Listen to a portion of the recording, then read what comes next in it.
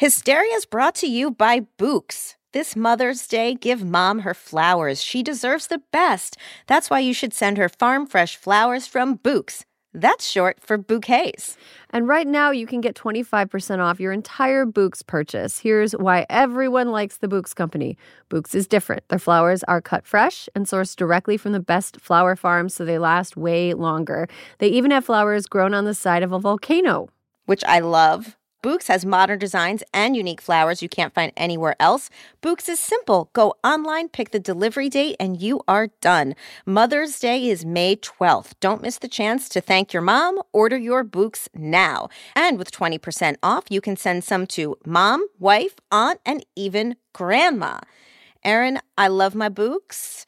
I love a flower that lasts forever, and my Bouqs arrangements really do last a full solid week. Mm-hmm. Yeah, I have some sitting on my kitchen table right now, and they've been there for several days. And usually when I buy them at like the grocery store, they're sort of like starting to fade out pretty quickly. Yep. Not with Bouqs. They stick around. They look beautiful. I like how they kind of slowly open up and become even more beautiful as they sit on your, wherever Absolutely, you display them. Because they're that fresh. So go to Bouqs.com and use promo code Hysteria for 25% off. That's BOUQS.com, promo code Hysteria. Bouqs, promo code Hysteria.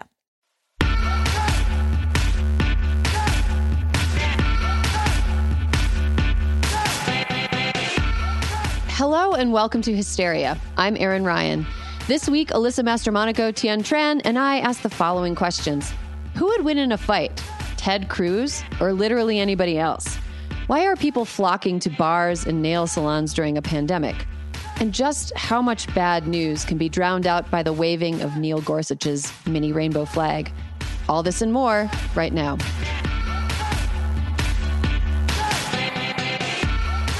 Protests have been filling the streets around the world for 3 weeks now. The president thinks we have invented a vaccine for AIDS, which makes me think he probably doesn't know what a vaccine is. And also famous COVID victim Prince Charles still can't smell and taste the delicious culinary offerings of England.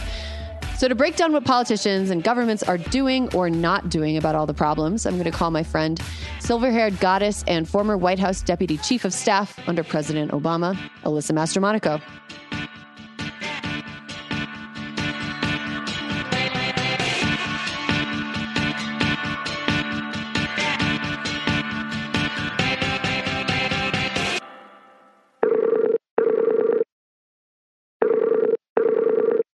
Hello, Erin. Hey, Alyssa. I have a question for you. You always do.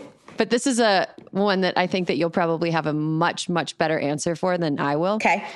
So you know how sometimes politicians who are bad will have names that match how dumb their policies are? Like a really dumb name, a real dumb politician. Like right now, I'm in Arizona, and the governor of Arizona is named Doug Ducey. And he's been doing some real dumb shit. And I feel like his name is so like perfectly Doug Ducey for the Doug Ducey policies. So my question for you, Alyssa, is what's the dumbest politician name that matches an actual dumb politician? So one of my faves is Young Boozer. Young Boozer is the state treasurer of Alabama. Young Boozer? Young Boozer. Is that his legal name? Legal name, Young Boozer. Why doesn't he just go by Y Boozer? I guess there's no way around that. Look, back in the 1800s, there was an entire unrelated crop of men whose first names was Manlove. Manlove was their first name. Manlove Carlisle, Manlove Jester, Manlove Hayes. So anyway, I just think that political names are wild. Did any Manloves ever achieve political power, or did their Manlove name prevent them? No, they were all very, very well respected in their communities, and most of them held some form of elected office in the state of Delaware. All three of them. Really? Yeah. See, wow, that's a great fact. I'm a font of garbage. Oh God. Oh my God. Wisconsin, my home state, and I'm also right now wearing a shirt that says Door County, Wisconsin. Oh, I love Door County. Yeah, it's beautiful. I'm wearing a Door County shirt. I adopted the state of Wisconsin for Adopt a State. Been thinking about Wisconsin. Wisconsin had a governor for a long time named Tommy Thompson, which is so funny to me. He should probably be friends with the Winklevosses. Yes, totally. I think, hasn't Idaho had some pretty crazy political names? The current governor of Idaho is Butch Otter. Butch Otter. Butch Otter. And he looks kind of handsome. Well, I guess, if you're good looking enough and confident enough, you can carry off almost any name, including Young Boozer. Young Boozer. The reason I've been thinking about Doug Ducey a lot, apart from the fact that I'm currently in Arizona, which the second I return to California, I will be getting a COVID test and isolating until I know the results. Seems about right. Holy crap. I did not understand that I would be driving right into the center of a burgeoning second wave of the number one in overall, number one in growths yesterday. Biggest overall of like any state, I guess. Before we even traveled, we took all these precautions. We took tests that were negative. Mm-hmm. We were really sure between when we got tested and when we left that we weren't around any indoor situations. When we're here, we go to bed we don't go, restaurants and bars are open, but we're not going out because that seems crazy to me. But Doug Ducey, part of the reason that Arizona is number one right now in new cases of COVID-19 is because Republican Governor Doug Ducey lifted the state stay-at-home order on May 15th, not only allowing businesses to reopen, but basically compelling every city and county to allow businesses to reopen to the same standards as the rest of the state. So the Democratic governor of Phoenix, for example, can't put more restrictions on bars and restaurants. In Scottsdale right now, I was reading a news story about how people are just crowding into bars, which is just about the worst thing you can possibly do to spread, or in a time of pandemic that spreads from close talking in indoor spaces. Where I am, there are, in a little bit of a liberal corner of the state, and they can't compel anybody to do anything. So, when we went to the grocery store, there was a guy handing out masks at the entrance, and there were these signs that were like, pretty, please wear a mask. Yeah. Please. But they can't make anybody do anything.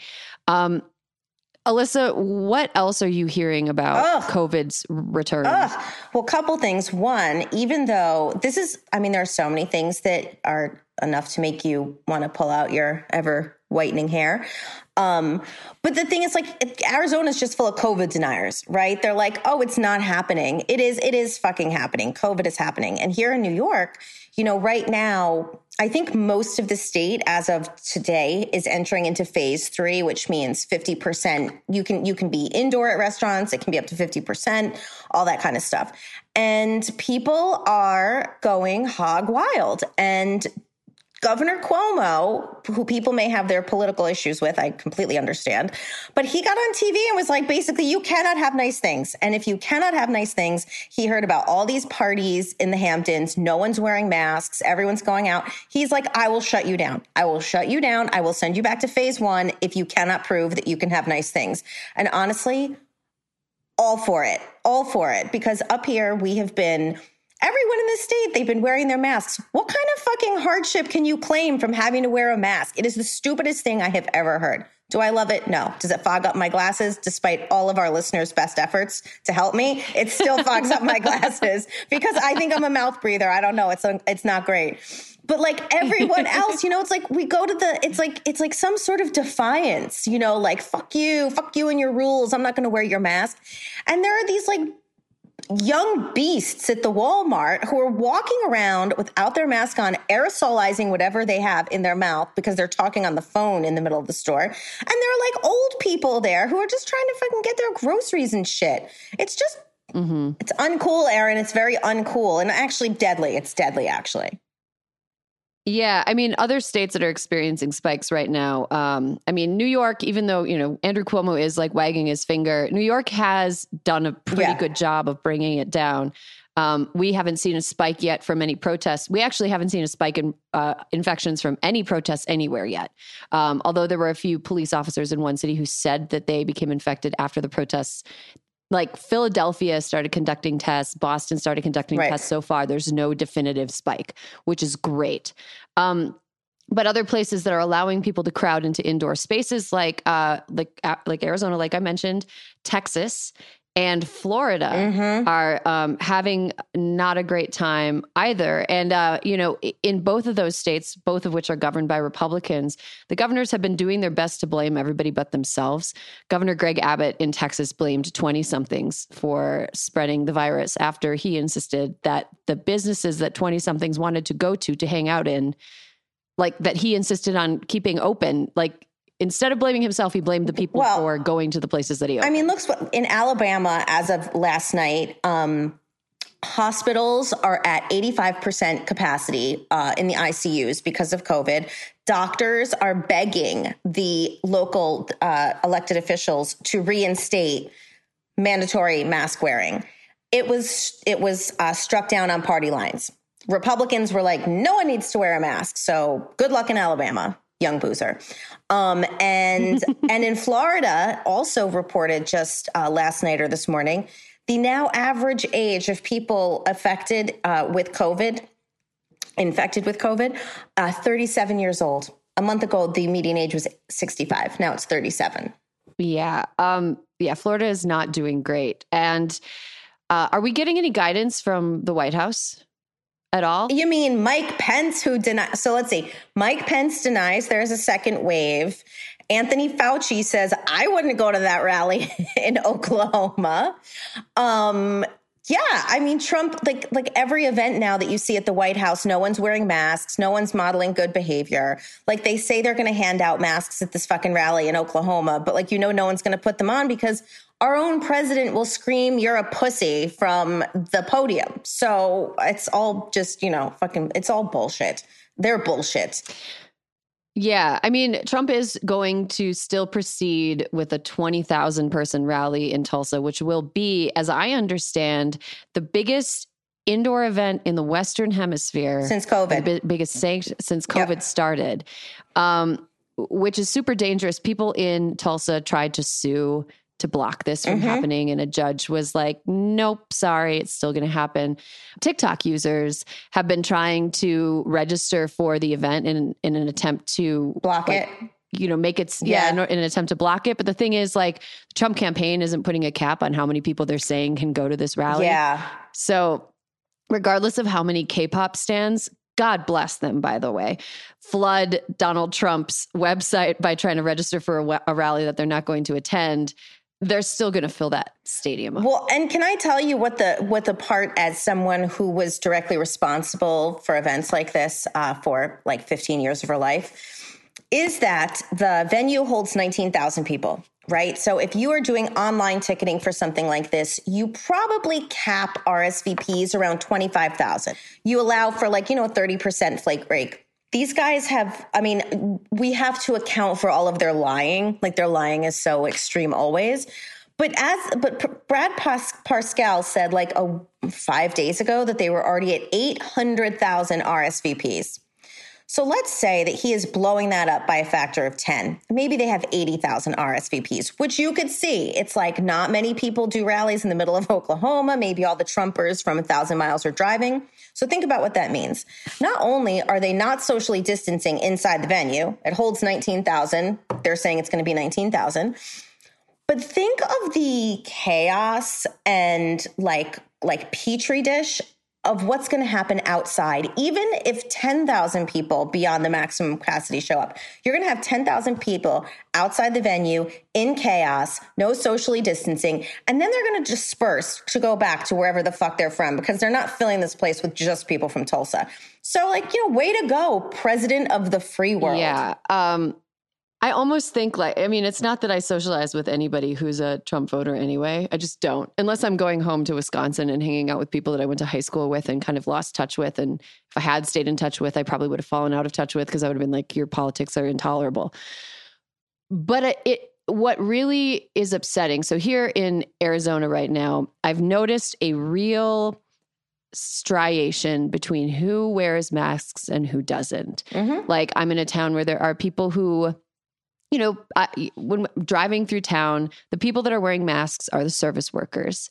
And the people who are not wearing masks are the people who are just kind of out and about and enjoying their lives, or thinking they're enjoying their lives.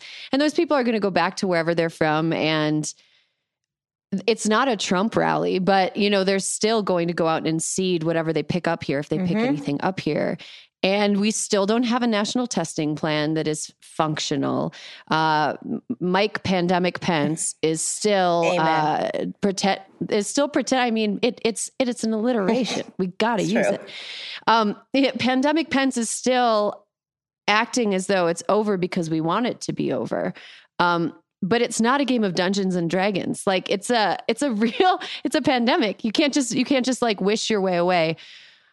So I think in a couple of weeks, it's going to be even worse. And in 3 weeks, I guess we're going to find out just how bad the rally was. Well, for people. Two things. One, Pandemic Pence is the penultimate garbage pail kid. Like, if someone doesn't do that just as a collector's edition, I'm going to be so pissed. We have some artistic people who listen. I'm sure somebody could draw. Someone give me Pandemic Pence. But then to just cap this off with my always rant, which is that the more it spreads, everyone says the best way that America, the world, can get back on track is with a vaccine. So the more that people do this bullshit, irresponsible behavior by not wearing masks, by doing this rally bullshit, by spreading the virus, it is so likely that this is going to mutate. And then the viruses that people are spending hundreds of millions of dollars on right now to try to get ready for late fall will be utterly fucking useless. So thanks, Pandemic Pence. Yeah, that actually segues well into a story. Also in Washington, House Speaker Nancy Pelosi has mandated that mask wearing happen in all committee hearings, and Republicans are irate about it. So if you don't have a mask on, Republicans haven't been wearing a mask in the Capitol. And if you don't have a mask on now, and you're a member of the House and you're trying to get into do anything, you're not going to be allowed in. The Sergeant at Arms is instructed to instruct non-compliant members to wear masks or be denied entry. So I want to just share with you a particularly whiny response from a Republican rep from Louisiana named Clay Higgins, which, yeah. About right. About right. He told CNN last month, quote, "It's part of the dehumanization of the children of God. You're participating in it by wearing a mask." He is so upset by the idea of having to wear a mask that he feels it is dehumanization. And Representative Ted Yoho of Florida said that there's, quote, "no need to wear a mask." And he also said, because he, quote, believes in herd immunity. Ted Yoho's job before he was a member of Congress, by the way, large animal veterinarian. That's a true story. Of course he believes in herd immunity. He cares about how healthy I mean, what the fuck? I knew you would like that fact. I hope Temple Grandin haunts his dreams. That segues into my quick way I wanted to end this week. It's not been a good week in manliness. The week in manliness, it's been a bad week. Just going to read some headlines in this week in manliness. The manliness times. Okay. Ted Cruz, a United States senator, challenged Ron Perlman, an actor known for several roles, including Hellboy, who seems like a very nice man, challenged Ron Perlman to wrestle with Representative Jim Jordan. Ted Cruz challenged an actor to wrestle with a different guy after Ron Perlman insulted Matt Gaetz, who is certifiably the dumbest bitch in the game. Dumbest bitch in the game. 100%. Ron Perlman, it was sort of a like, stop, he's already dead kind of a moment in this verbal exchange. Ron Perlman pointed out that Donald Trump had insulted Ted Cruz's wife, and Ted Cruz was basically now a bootlicker.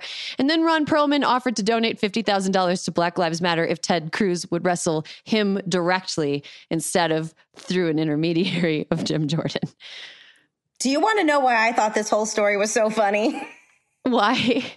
Because I saw it and I was like, $50,000. He's the CEO of Revlon. Can't he do better? I thought it was the other Ron Perlman. I was like, do better. The CEO of Revlon should be donating. So that happens. Yeah. Among the men of our country. Then, here's a story that I think a lot of people have kind of, Donald Trump had trouble going down a ramp and drinking a glass of water with one hand during an appearance at West Point. And people pointed that out, that it seemed like he was having trouble going down the ramp. Now, it's not funny that a person who is older might have some mobility issues. That's not funny. It is kind of tragic funny that the president, who believes himself to be this picture of strength and masculinity, and that people who are weaker than him should be crushed, is actually one of the people that belongs in a category of people that maybe have mobility issues. So Trump defended himself and his ramp trip by saying he tweeted this to how many millions and millions of people. The ramp that I descended 82 million. 82 million people, plus everybody that saw people talk about it. The ramp that I descended after my West Point commencement speech was very long and steep, had no handrail, and most importantly, was very slippery. The last thing I was going to do is, quote, fall for the fake news to have fun with. Final 10 feet, I ran to level ground. Momentum. So I would just like to say, as someone who has, for several years of her life, suffered from vertigo, which was scary. I really couldn't. It was really hard for me to go down steps. And I got stuck once at the Kremlin, top of the steps, no handrails because nothing's ADA over there. And I was paralyzed and I couldn't go down. And Ben Rhodes looked up and I was like, Ben, I need your help. And so he came up and he held my hand the whole way down. Same thing happened in the Great Wall of China, because that thing is all steps too. Why can't he just say the truth? We saw what we saw. That shit was not in an incline. That was basically level. Or it was just stop lying. Who cares? If he just said I don't know, my shoes were slippery. I don't know. But the whole propaganda, the whole thing was just such bullshit. He's so lame. Yeah. I mean, I don't have vertigo, but I've spent a lot of time on mountains. And there was one time that I was on a trek and I got paralyzed with being afraid of falling. Cause I just had to cross this little ridge and I just couldn't do it. I had to have somebody help me. That's fine. Just say you're scared. Just say you need help. I mean, it's not like we don't think he needs help. It's not gonna be revelation or anything. Yeah. I just wish he would tell the truth. And then also, and finally, to cap off this week in manliness, a couple of New York City police officers claimed they were poisoned by employees of a Shake Shack when they drank milkshakes and experienced intestinal distress afterwards. Well, they went to a hospital and they were diagnosed with having drank milkshakes. That's it. It's called lactose intolerance. No one fucking put poison. You know what it made me think of? This very wind up of a Law and Order episode where this woman was poisoning her husband with gold flakes in his food. I was like, what do they think they are? The target of some big ruse? It's no, you drank too much ice cream. You had to go to the bathroom, I'm sure. Jesus Christ. I mean, also okay. Ostensibly, police officers would be called to respond to cases of people actually being poisoned, real poisonings. Correct. So having a total lack of understanding of how a savvy poisoning might occur is a little bit of a red flag. Bleach smells pretty strong. So either they think bleach doesn't have a smell or they tasted the bleach and they just kept drinking. Either way. Right? Isn't the tasteless one antifreeze? Isn't that how you kill someone? Yes. And I mean, look, I've watched enough cop But it's shows. blue. It's blue, yes. And they color it blue so that people don't drink it. It's blue. And also ground up glass. Read an Agatha Christie book. There's tons of ways to slowly poison somebody and it doesn't involve a very smelly industrial chemical. But didn't also the Shake Shack actually get investigated and they were yeah, there's nothing here. Yikes. Yeah. So that was the week in manliness. Not doing great. The men aren't. It's been a real banner week. Are the men okay? Will they be all right? Will they be okay? Actually, Alyssa, you just sent something this morning that was about a man who was very okay. Oh, let's talk about a guy who does not get the fuck this guy this week. Okay. Whatever the opposite of that. The opposite of fuck this guy is Reed Hastings. He and his wife donated $120 million to Spelman Morehouse and the United Negro College Fund.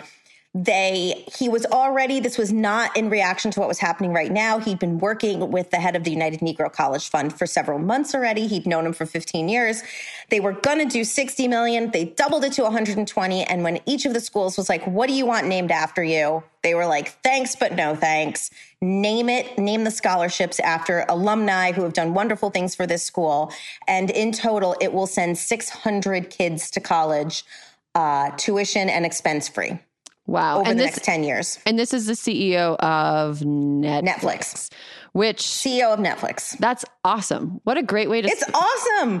It was like the opposite of performative. You know, he was just like, I'm doing it. It's the right fucking thing, because he realized it was actually, he went to Bowdoin College in Maine. He had been donating to Bowdoin for years. And he realized that white capital goes to white institutions, and that if he really wanted to make a difference in the world, he would change that. And so he did. And he didn't want any credit. And the only reason he came out about it is because the schools thought that other people would follow suit if they knew someone had been so generous. But he was not looking for credit.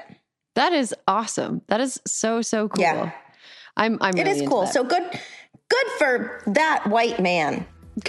There's one is okay. That one's doing a good job. That's it. That's it for the rest of the episode, the rest of the month.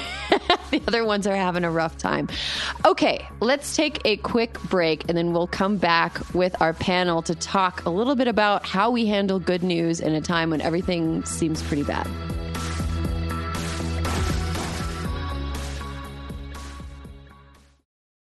As a chef and a restaurant owner, I'm as meticulous about my cookware as I am about my ingredients. That's why I love Made in Cookware. Each pan they make isn't just designed to perform, it's crafted to last. As a mom, I love that I can trust Made in. It's made from the world's finest materials, so I can feel good about what I'm feeding my family.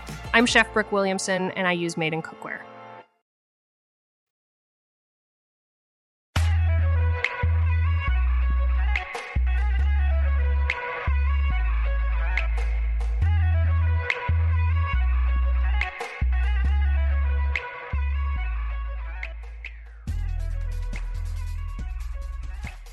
And we're back. Now I am joined, in addition to Alyssa, who you heard last segment, I'm joined by our pal and yours, Tien Tran. Hello. Hello. I am everyone's pal. Tien Tran, you look like Elizabeth Holmes today. I know. I didn't even realize it. You know, black turtlenecks are really hot in the summer. Yeah. It reminds me of a simpler time when we were all mad about Elizabeth Holmes at the same time, and your Instagram feed was just all you doing impressions of Elizabeth Holmes. I just was so obsessed with her. I miss her.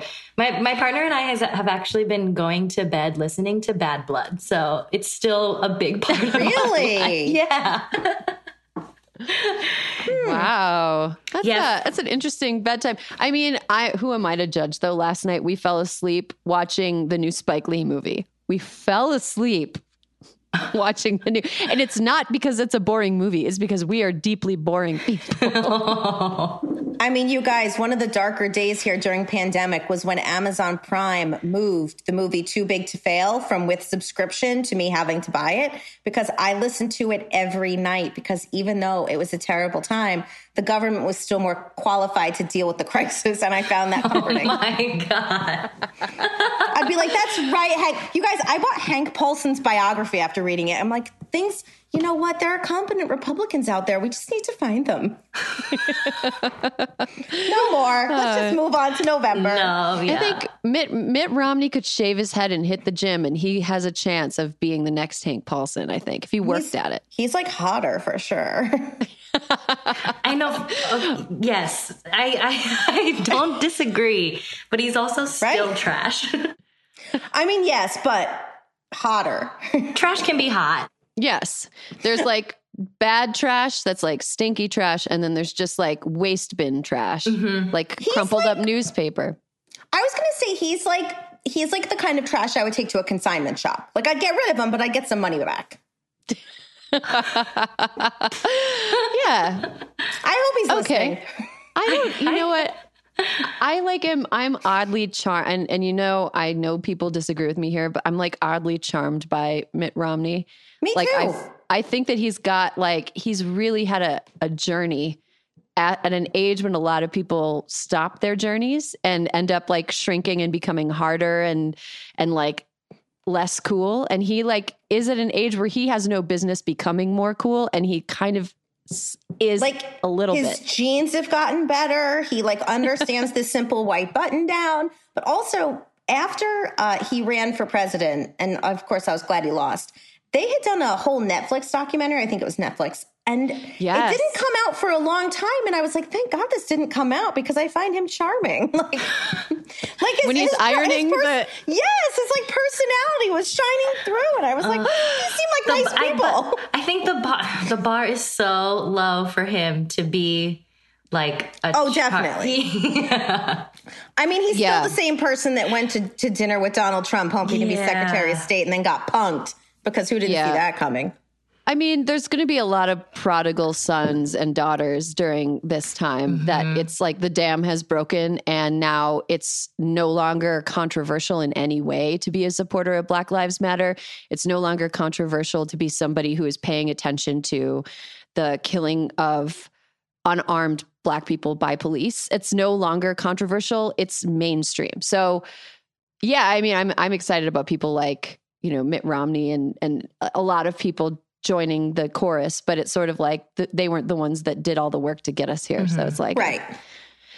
There's, you know, but the thing is like now that it feels like in the last couple of weeks, it's broken into the mainstream. Like I feel like we've gone from a time of just relentless bad news to a time where we're having like little green shoots of good news coming through. So, you know, we had, the protests actually seem to have changed some minds. The president, even though you know that in his, you know, Big Mac heart, doesn't really support police reform, was forced to basically take the politically popular, make a move around it to pretend that he was going to move toward police reform because so many people are calling for it. He actually had to sign an executive order that does nothing, but he had to pretend to do something. Also, you know, a lot of companies and brands are making changes that feel like more than window dressing to start. There is a deeply irritating like, I guess, food brand called Thug Kitchen. It was just two white people who wrote vegan recipes using swears. They announced, I know, they've been deeply irritating since the beginning.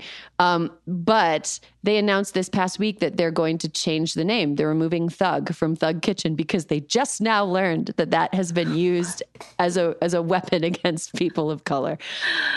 But I'll take that W with an asterisk. Like, why, what happened? Like, how did you not know up until now? Okay, so Thug Kitchen changed their name. Did they share what they changed their name to? No, they haven't. They just put a statement out that was like, Thug Kitchen is changing. We're going to regroup and figure out what we're changing our name to. But once we change it, all of the new prints of our cookbooks are going to be changed. The name will not exist as like a company anymore. That's kind of a win, unless they're like, we're going to be called formerly known as Thug Kitchen. FKA. FKA. FKA. Or like NWA, but it stands for something else. Like, you guys, you don't get to co-opt. No more co-opting, please. They also on Wednesday, Pepsi Company, which owns this brand, announced that they are going to be ditching Aunt Jemima entirely.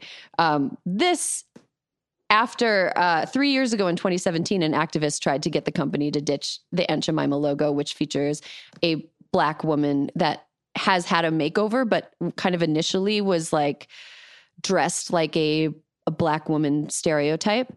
3 years ago, somebody tried to get them to drop Aunt Jemima, and they wouldn't do it. And now they are. So Aunt Jemima's done. Do you want to know what I found out? Of course, I saw this story and I was like, let me learn more because that's who I am. It turns out the name is like even more fucked up. I mean, of course, it's fucked up. It's fucking racist. But Aunt Jemima, the guy who like made the pancakes, basically this guy who was like a landowner, would have people over and she would make them pancakes. And the reason that Aunt Jemima, like the box, became a thing is so that you could take the pancakes home with you and like have your own quote unquote mammy. It was like the most offensive, it's even more offensive than I thought it was. Like it was bad, but it's like fucking terrible. So anyway, I was glad I learned that from a interesting woman on Instagram who did a dramatic reenactment of destroying a box of Aunt Jemima and told the story. And I was like, that is terrible. So anyway, I don't have it in my house because I make my pancakes from scratch, but fuck that shit. Yeah, and also like, okay, look, nobody should be drinking fake syrup. Nobody should be putting fake syrup on things. Grade A amber. Dark amber. Dark amber, actually. Amber is for the weak. Were you saying that like there were customers that wrote in that were like, please don't change the Aunt Jemima logo? Like, I can't. Yes. I can't imagine caring. I don't write letters for anything. So if you're so upset that you would like sit and write a letter about a logo being removed but nothing else being changed, I can't be. How are you that person? How could you ever be that person? I mean, are there any beloved corporate mascots? Like if like Count Chocula was killed in a commercial with by a stake of like, I don't know, like a stake of like chocolate going through his heart and he died, I wouldn't be I mean, that's a deeply disturbing image. Look at the murder of Mr. Peanut. We all survived. Oh, it's true. Yeah. We all lived. We all lived. So, you know, it feels like the protests are working. There was this huge Black Trans Lives Matter rally in Brooklyn this past weekend that was attended by 15,000 people, I was reading. And it finally feels like as protests are proving to be effective, that now people are finally able to get out there and like commemorate Pride Month, even though these times are it's a little bit of an amended celebration. Tien, how does it feel to be a member of the LGBT community right now? You know, Pride for me every year is I remember when I first came out, it was such a big deal. And I had such a great time going to the parade and celebrating it. And then as I got older and started to learn more about the history of Pride, it seemed like we have gotten so far away from what it actually is, which it started out as a protest. It started out as an uprising at Stonewall, which was led by Marsha P. Johnson, who is an activist and a Black trans woman. And I think in celebrating Pride and in celebrating, you know, when gay marriage was passed, it's all these things that we forget that they're like the most vulnerable parts of our community are still being discriminated against and essentially being ignored and left out of the conversation as we continue to talk about LGBTQIA rights. And so it is, I mean, I think it's like hopeful that the conversation is now being centered around Black trans folks, but we should have been doing that the whole time. And I'm glad that we are now. And I saw some articles that were like, Black trans women are having a moment. And I was like, this is not a moment. That march is not a moment. It's like we should have been allies from the jump. And I think something that I learned just in my own exploration of like growing up as a queer person is that we are lumped into this like community of like LGBTQIA, but the experiences of folks across the spectrum is so different, and it gets buried that like Black and brown trans folks are still being discriminated against. And we have to like keep pushing that to the forefront, because once we address those issues, that's when, you know, I think we all hear it, like once those issues become addressed, it's like liberation for all.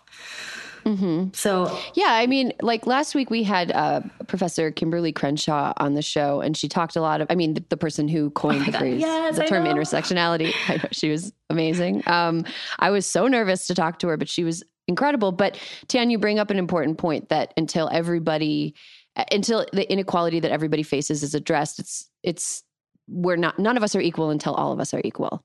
And I feel like this moment has really brought into relief the fact that Black trans lives are lives that are most often discounted and not included in the conversation. And it just feels very hopeful that right now they are part of the conversation. And I hope they remain part of the conversation. I want to talk a little bit about, speaking of LGBTQIA discrimination.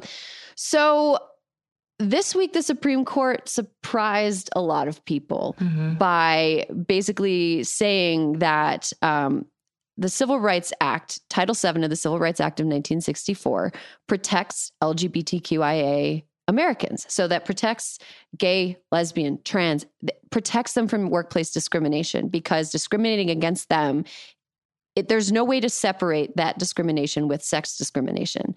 Tian, what was your reaction when you heard that ruling come down? I mean, I think this is the perfect example of like how these victories in the community can then also overshadow what is still needing to be fought for. So I was excited, but then I was reading some folks who were, I follow several Black queer feminists, and they're like, this is great. But at the same time, that day, they also refused to hear cases on qualified immunity, which is, allows cops to essentially get away with terrible things and murder. And so it's eye-opening to be like, okay, yes, this is a great, huge step. But again, still, the root causes of some of the issues that we're facing are not being addressed. And like, I think having that into law is great, but, it also, some folks aren't getting jobs. Like Black trans women have the highest rates of unemployment and like workplace discrimination. And so until that is addressed, like this victory feels like a little step, but not the full step. Alyssa, what did you think?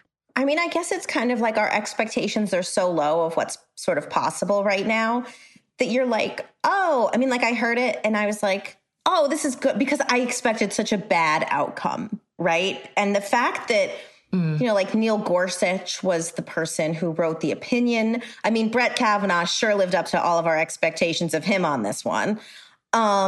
Susan Collins, did he disappoint you?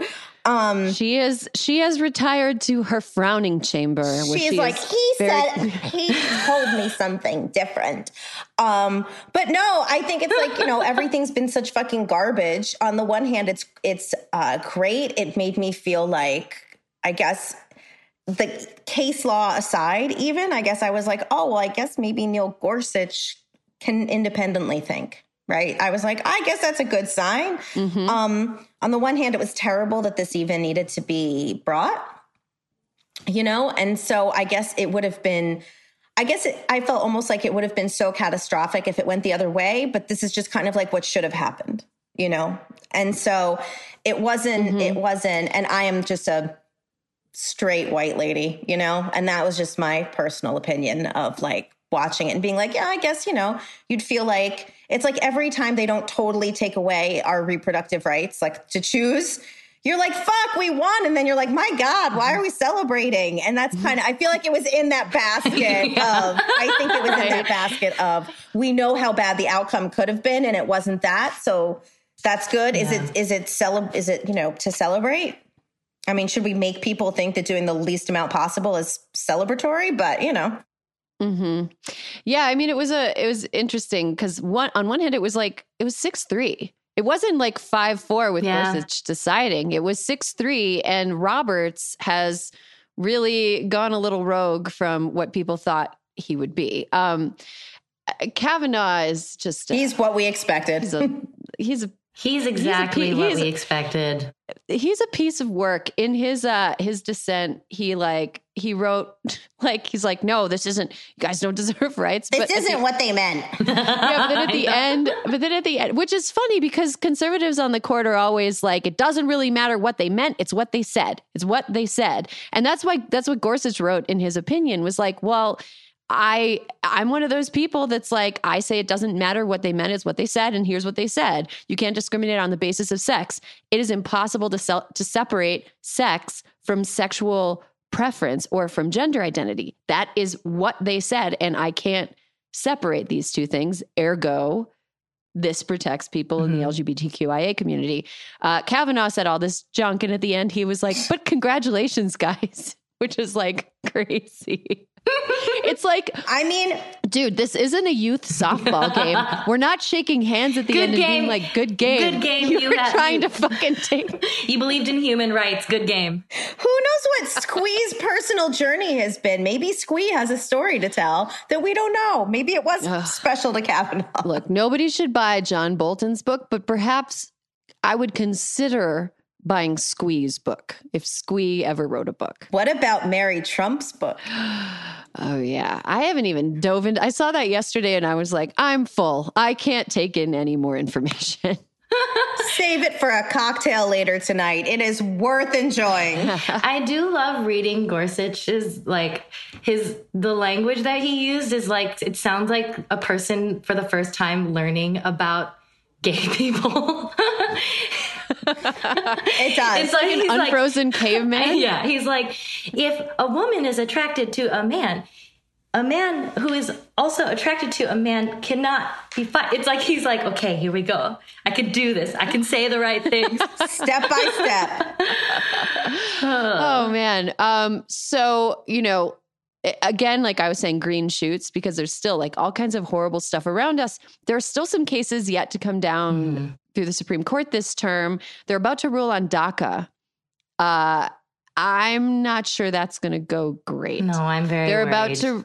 They're about to rule on a Louisiana law that basically was designed to close abortion clinics that the court had already ruled on when the makeup of the court was different, but now they're basically taking up the exact same type of law, but just in a different state. A lot of people are worried that that might not go well. Didn't that same day they also approved like pipeline construction underneath the Appalachian Trail? It's like, guys.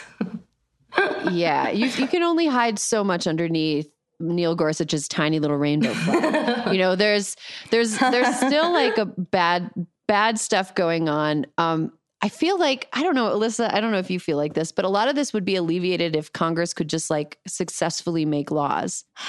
I mean, coulda, woulda, shoulda, Like it's we can't even get them to wear masks. Why would they make laws?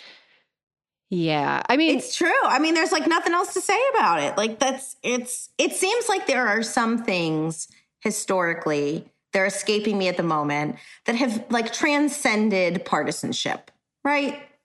Hurricane relief for the most part, things that are just necessary.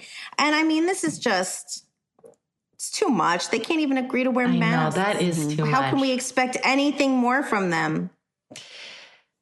Well, we just need some new congressmen, I guess. We just got to get November's coming. We need some new congressmen. We need some new senators. I would love for Mitch McConnell not to be in charge of the Senate anymore. Me too. That would be... Fuck that guy. Fuck that guy. Wow, unanimously. Yeah. What if we split on that vote? What if I was like, no. Actually, you guys love Mitt Romney. I think Mitch McConnell has been getting hotter in his old age. This would have been the ultimate Supreme Court dissent. Tian has issued a scathing 47-page dissent. You guys don't like him, but guy. He's hot. Mitch is so misunderstood. He's so misunderstood. Oh my God. I could change him. That's how I feel about Oscar the Grouch. Ever since he was my favorite Muppet when I was a kid, because I was like, if he met me, I think he'd get less crabby. He'd smile.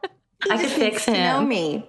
I could fix him. He'd be my friend. He needs a good woman in his life. To this day, honestly, Oscar the Grouch really was formative in forming my, like, who I'm attracted to.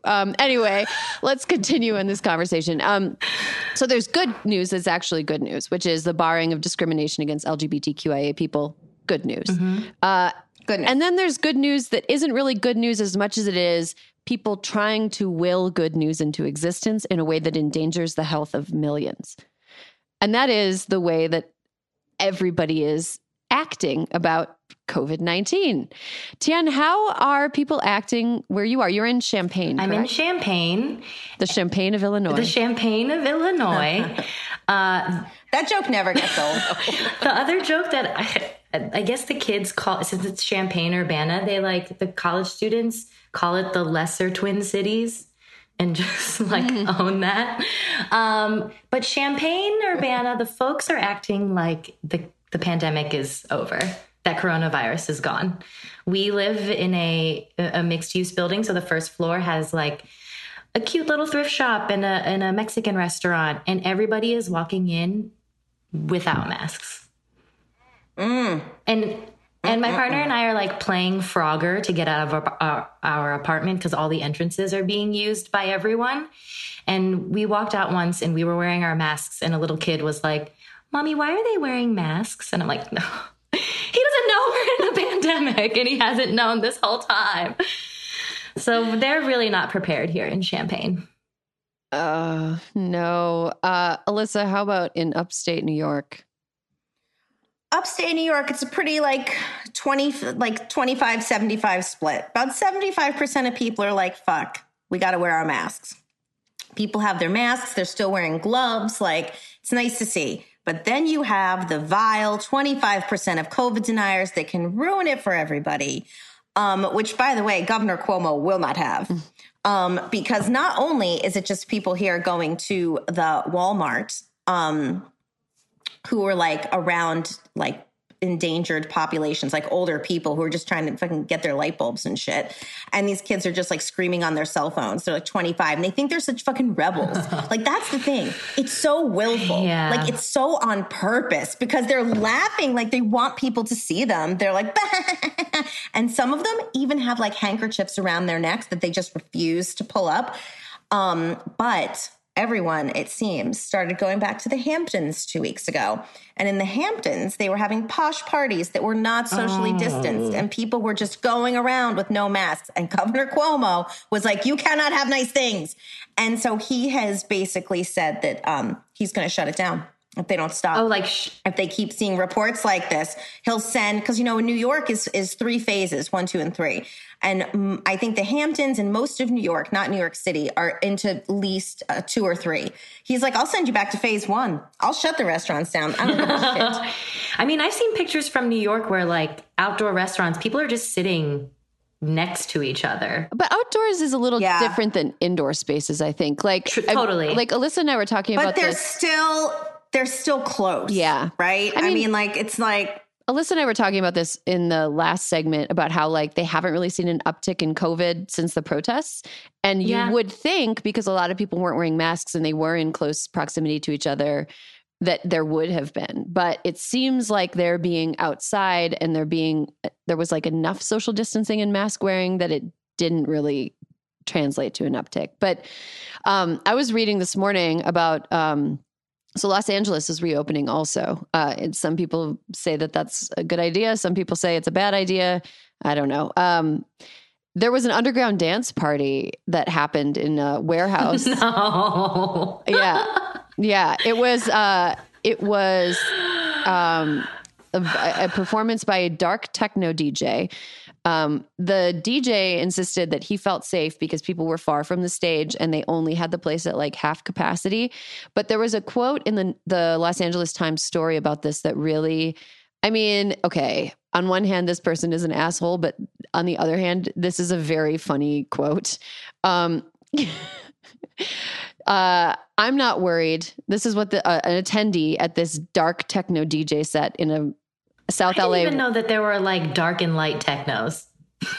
Yeah, I guess light techno is basically K-pop and dark techno is the stuff that they played at the club in The Matrix, when. Oh. So, okay. So one of the people at the party said, "I'm not worried. I've been suicidal since I was a teen," a young woman told a reporter in a macabre, deadpan tone. "I guess I'm just not going to hang out with my grandma for a while." Oh my God. That's poetic. What a thing. That's magical. What a thing to say. It sounds like what a dumb person. It sounds like something that a person that Daria hated would say. That's funny. So dark. I guess I'm just not going to hang out with my grandma for a while. Also, the thought of someone being like, okay, things are reopened. And the first choice is, let's go underground where there's no wet ventilation or windows. Like, let's go in the most enclosed space we can think of and dance. Mm-hmm.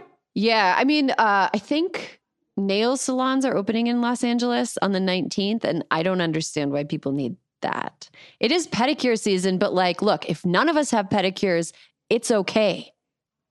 Listen, one pedicure ruins it for everybody. If we all just don't get pedicures, it's fine. Let me tell you, I found something at the Agway. It's called Working Feet. Okay.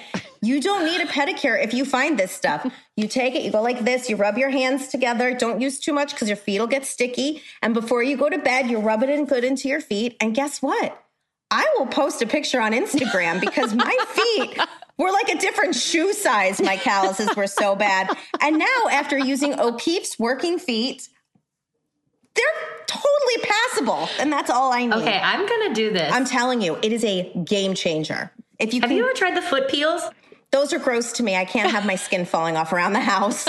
It's too much. Okay, that seems like fun. That would be my ideal grown-up version of like spreading glue all over my fingers and then peeling it as a little kid. I'm going to do that with my feet. Not with the glue, but the peel. Do that. Put the O'Keeffe's on. Get rid of what you can, and then do the peel. You'll have like high fashion feet. I feel like we're going to have a spike of first-time listeners who are just interested in the foot content this week. We've never talked this much about feet on this show. If it keeps them out of a bad idea of a nail salon, then so be it. They can come back every week. Right. Yeah. Okay. Well, I have like some pretty gross foot stories because I used to do long distance running and I hike a lot. So I'm not even going to go into it because what has happened to my feet is like really terrible. It shouldn't happen to anybody's feet anywhere. And I've done it to my feet over and over and over again. And one day they'll have their revenge on me. One day I'll wake up and they'll have just left. Where'd my feet? You'll be like Sarah Jessica Parker, who wore so many high heels as Carrie Bradshaw that now she can only wear like Birkenstocks and sneakers. Wow. Oh, really? Maybe she just got tired of it. Oh my God. I mean, maybe, but I think she really had fucked up feet. Yeah. And she also was a dancer when she was young, which doesn't really help. No, I'm a font of full on garbage today. I'll keep it coming. I wanted to talk a little bit more back to like the magical thinking of being able to pretend that this is all like COVID is over when we say it's over. No, it's actually not. COVID is over when COVID says it's over. There was a woman in Jacksonville who she went out with 15 friends to a bar called Lynch's Irish Pub on June 6th. They all went out to celebrate. And because quarantine was over. Quarantine is over. Let's cram into an enclosed indoor space where we have to get close to each other to talk. And she tested positive for COVID-19 2 days later. And she said she and her friends all had stayed inside. They all got COVID from that night. They all did? All 15 of her friends tested positive for COVID. Oh my And that was gosh. like the only point of contact where they all were together in one place. So yeah, it's, don't go to a bar, even if it's open. I mean, I'm curious as to what this Tulsa rally is going to be like for Trump on Saturday. Like, none of those people are going to wear masks. It's going to be in an enclosed space. It's like a super spreader event if you go to that rally. Yeah. If you go to that rally, you should have to sign another waiver that's like an I won't burden the healthcare system should I get sick. Or they could get like, in some countries where they have like mandatory voting or like younger democracies where they'll mark your finger with indelible ink when you vote so that they know that you've done it and also you can't go back and vote again. They should do that for this rally so that like if you see somebody with the, I guess it's sort of like a Sneetches situation or a mark. You get the reference, yeah. Totally. Wow, what a throwback. Yeah, people get marked somehow so I can tell so I don't hang out with them, Yeah. But I guess the only way to be safe is to just never hang out with anybody ever or go inside anywhere. I don't know. We haven't. We have not hung out with anyone. Yeah. We're still trying to like figure out how to see my partner's family, and they're like 3 hours away, and we still haven't like everyone Let me tell being you, very, very safe. Last Friday up here, it was beautiful. And we had socially distanced happy hour with two of our neighbors. And we sat 10 feet from each other. Everybody had separate little trays of snacks. And we spent the entire time talking about who had been to which stores and which were people socially distancing and which weren't, and which neighbors we had seen. Had we seen neighbors and were they socially distancing? Because we all brought our masks. We brought our masks to happy hour. Because what if the wind was really blowing, you know? So anyway, that's what happy hour is now. So I don't know how much people are. This is COVID gossip. it was full COVID gossip for an hour and a half. And then we were like, okay, well, we can't eat together, so bye. Oh my God. We've been hiking a lot because we're in an area that has a lot of hikes. And sometimes on hikes, people will be like, you guys got, there's not that many people, we're far away from everybody, but every once in a while we'll meet somebody and they're like, what other hikes have you gone on? Got any? And it's like, no, don't come up. You're like 15 feet. Yeah. I guess everybody is kind of talking to each other right now as though they're all on vacation in the same city. When they're like, have you tried out this place, this restaurant? What's going on with this COVID stuff? So what do we do when this summer things get bad again? Do you think that mentally we can endure another round of being shut in and everything being closed? I mean, I think that's why some folks are, I want to be empathetic to the folks who maybe aren't listening, even though I think who aren't wearing masks and who aren't social distancing, even though I think it's really irresponsible that mental health and mental well-being is starting to outweigh the potential risks of catching COVID. So sometimes I'm like, okay, I see you're all doing that. It makes me really angry, but I also understand that you need to see another person. And I get that. That doesn't answer your question, Erin, but just wear your mask. I completely living in a state where I know the governor has zero fucks and will shut everything down again.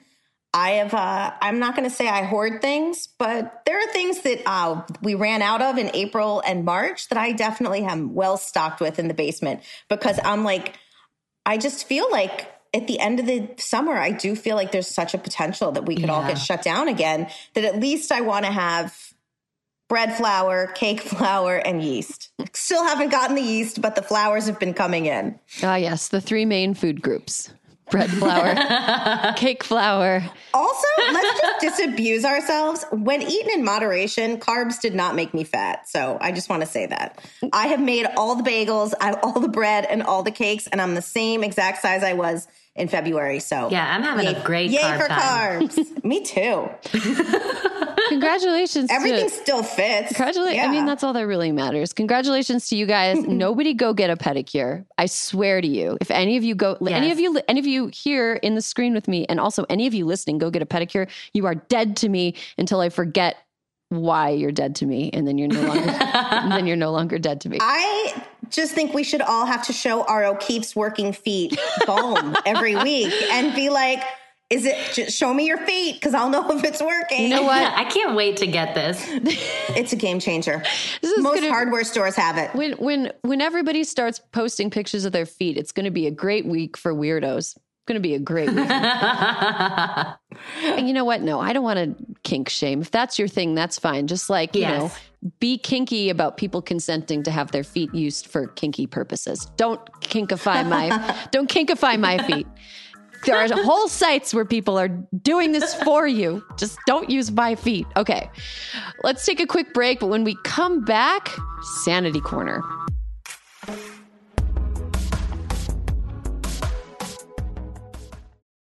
As a chef and a restaurant owner, I'm as meticulous about my cookware as I am about my ingredients. That's why I love Made in Cookware. Each pan they make isn't just designed to perform, it's crafted to last. As a mom, I love that I can trust Made In. It's made from the world's finest materials, so I can feel good about what I'm feeding my family.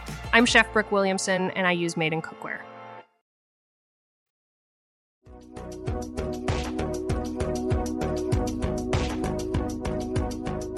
Okay, we're back, and this is the part of the show where we all talk about things that are making us happy and keeping us sane during these weird times. I will start with my sanity corner this week.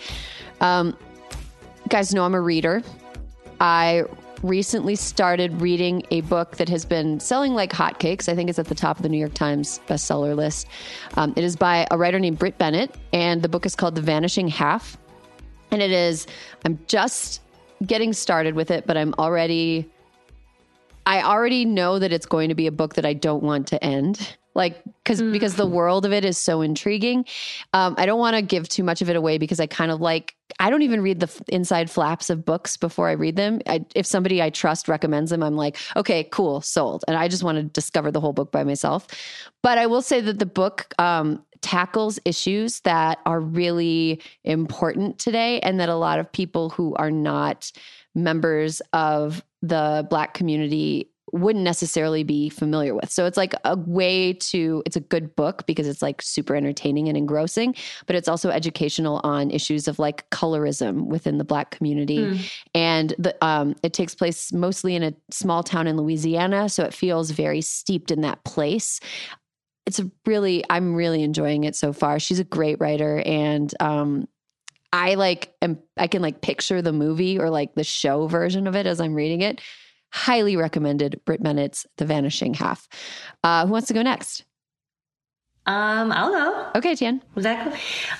Something that I've been doing to keep myself happy is I'm learning some of the Vietnamese recipes that my mom has, I grew up eating Vietnamese food. So I've been calling my mom and asking her how to make different things.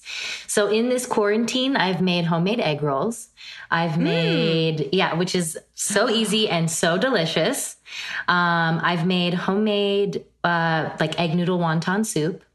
Have made some homemade, it's called like a bird's nest, but it's like fried egg noodles. And then you have like a stir fry on top of it. That's really good. I love a bird's nest. It's so good. I tried to make chicken pho, absolutely ruined it. It tasted it honestly just tasted like chicken water, but we ate it all. But it's been really fun to get to call, I think I've been talking to my mom and my dad more than I have in the past, and getting on the phone and talking to her about all these foods has been so fun. And also she's just as any mom, I feel never measures when she cooks. So all of the instructions are her just being I don't know, to taste. And I'm but I'm bad at that. I need you to tell me exactly what the tablespoons of fish sauce are that I need. Someone had said, I saw a meme recently that was talking about this kind of not having measurements. And someone was you keep adding sauce until your ancestors whisper, "Enough, my child." Which I really, really love. So what was your most successful recipe from your mom? Ooh, my most successful, I think it was the egg noodle wonton soup, because it's the most labor intensive. I made the broth from scratch. So I had purchased pork bones and had simmered them for hours and had tried to. Delicious. It was very good. It Delicious.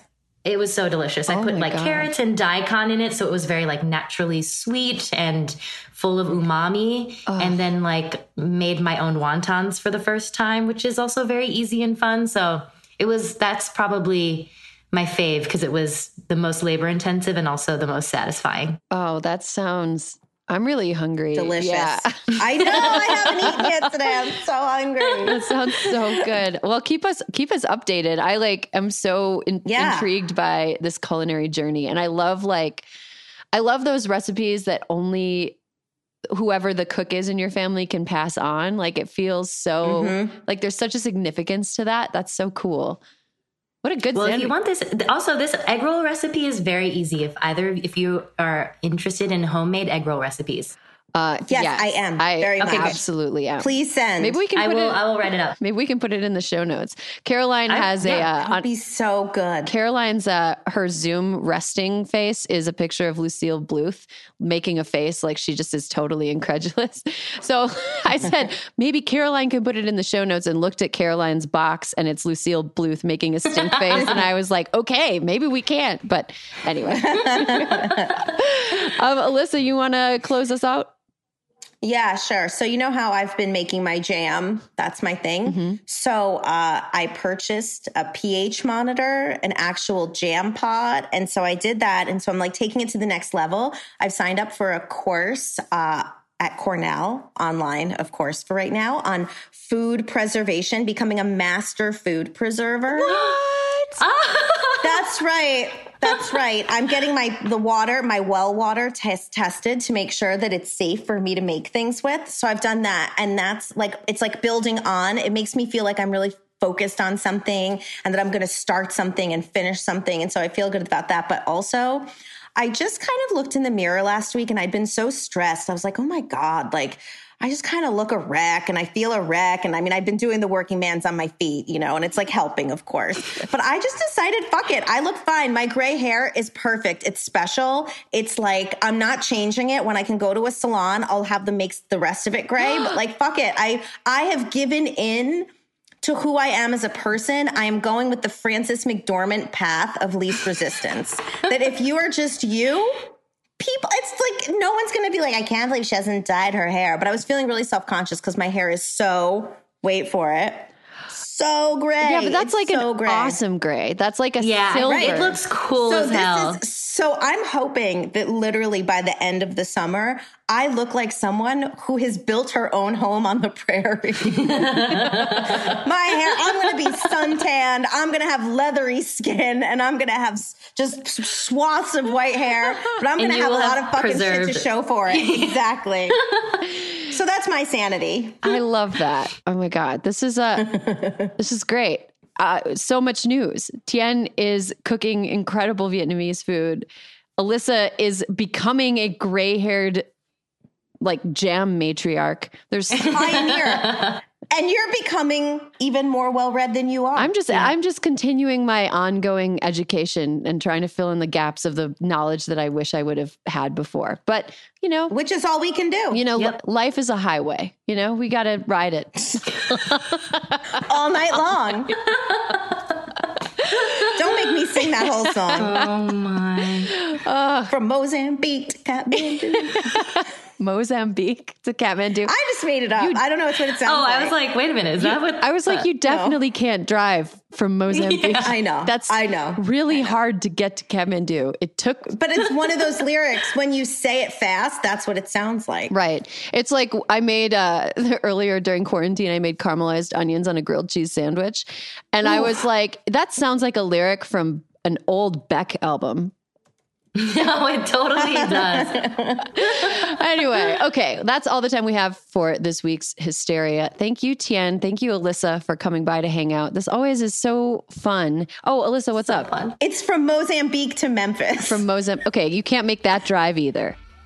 It includes references to the Khyber Pass. I'll circulate for everybody. Okay.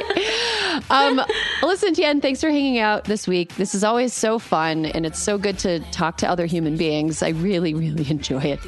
And thanks to all of you for tuning in. We really love you guys. We love hearing back from you. If you have any feedback or if you want to just send us a hello, you can email us at hysteria@crooked.com. And there'll be more Hysteria for you next week.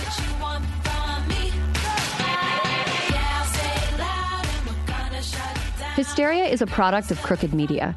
Caroline Reston is our producer. Our editor is Sarah Barrett, and Kyle Seglin is our sound engineer. Thank you to Juliet Beckstrand for production support, and to our digital team, Elijah Cohn and Nadina Melkonian, for filming and editing our video content every week. If you wanna get real naughty, me up sips of a hot toddy. You wanna get knocked out, you'll be sorry. You wanna go and cry out to mommy. Do my 1-2 step with the bass drum. Lime in the coconut, make me come straight from the bottle. I slurp this rum. I'ma get me some. Give them what they want, it will never be enough. You can take what you want from me. Yeah, I'll say it loud and we're gonna shut it down. All the girls to the front with me. Girls to the front, to the front, to the front. Girls to the front, to the front. As a chef and a restaurant owner, I'm as meticulous about my cookware as I am about my ingredients. That's why I love Made in Cookware. Each pan they make isn't just designed to perform, it's crafted to last. As a mom, I love that I can trust Made in. It's made from the world's finest materials, so I can feel good about what I'm feeding my family. I'm Chef Brooke Williamson, and I use Made in Cookware.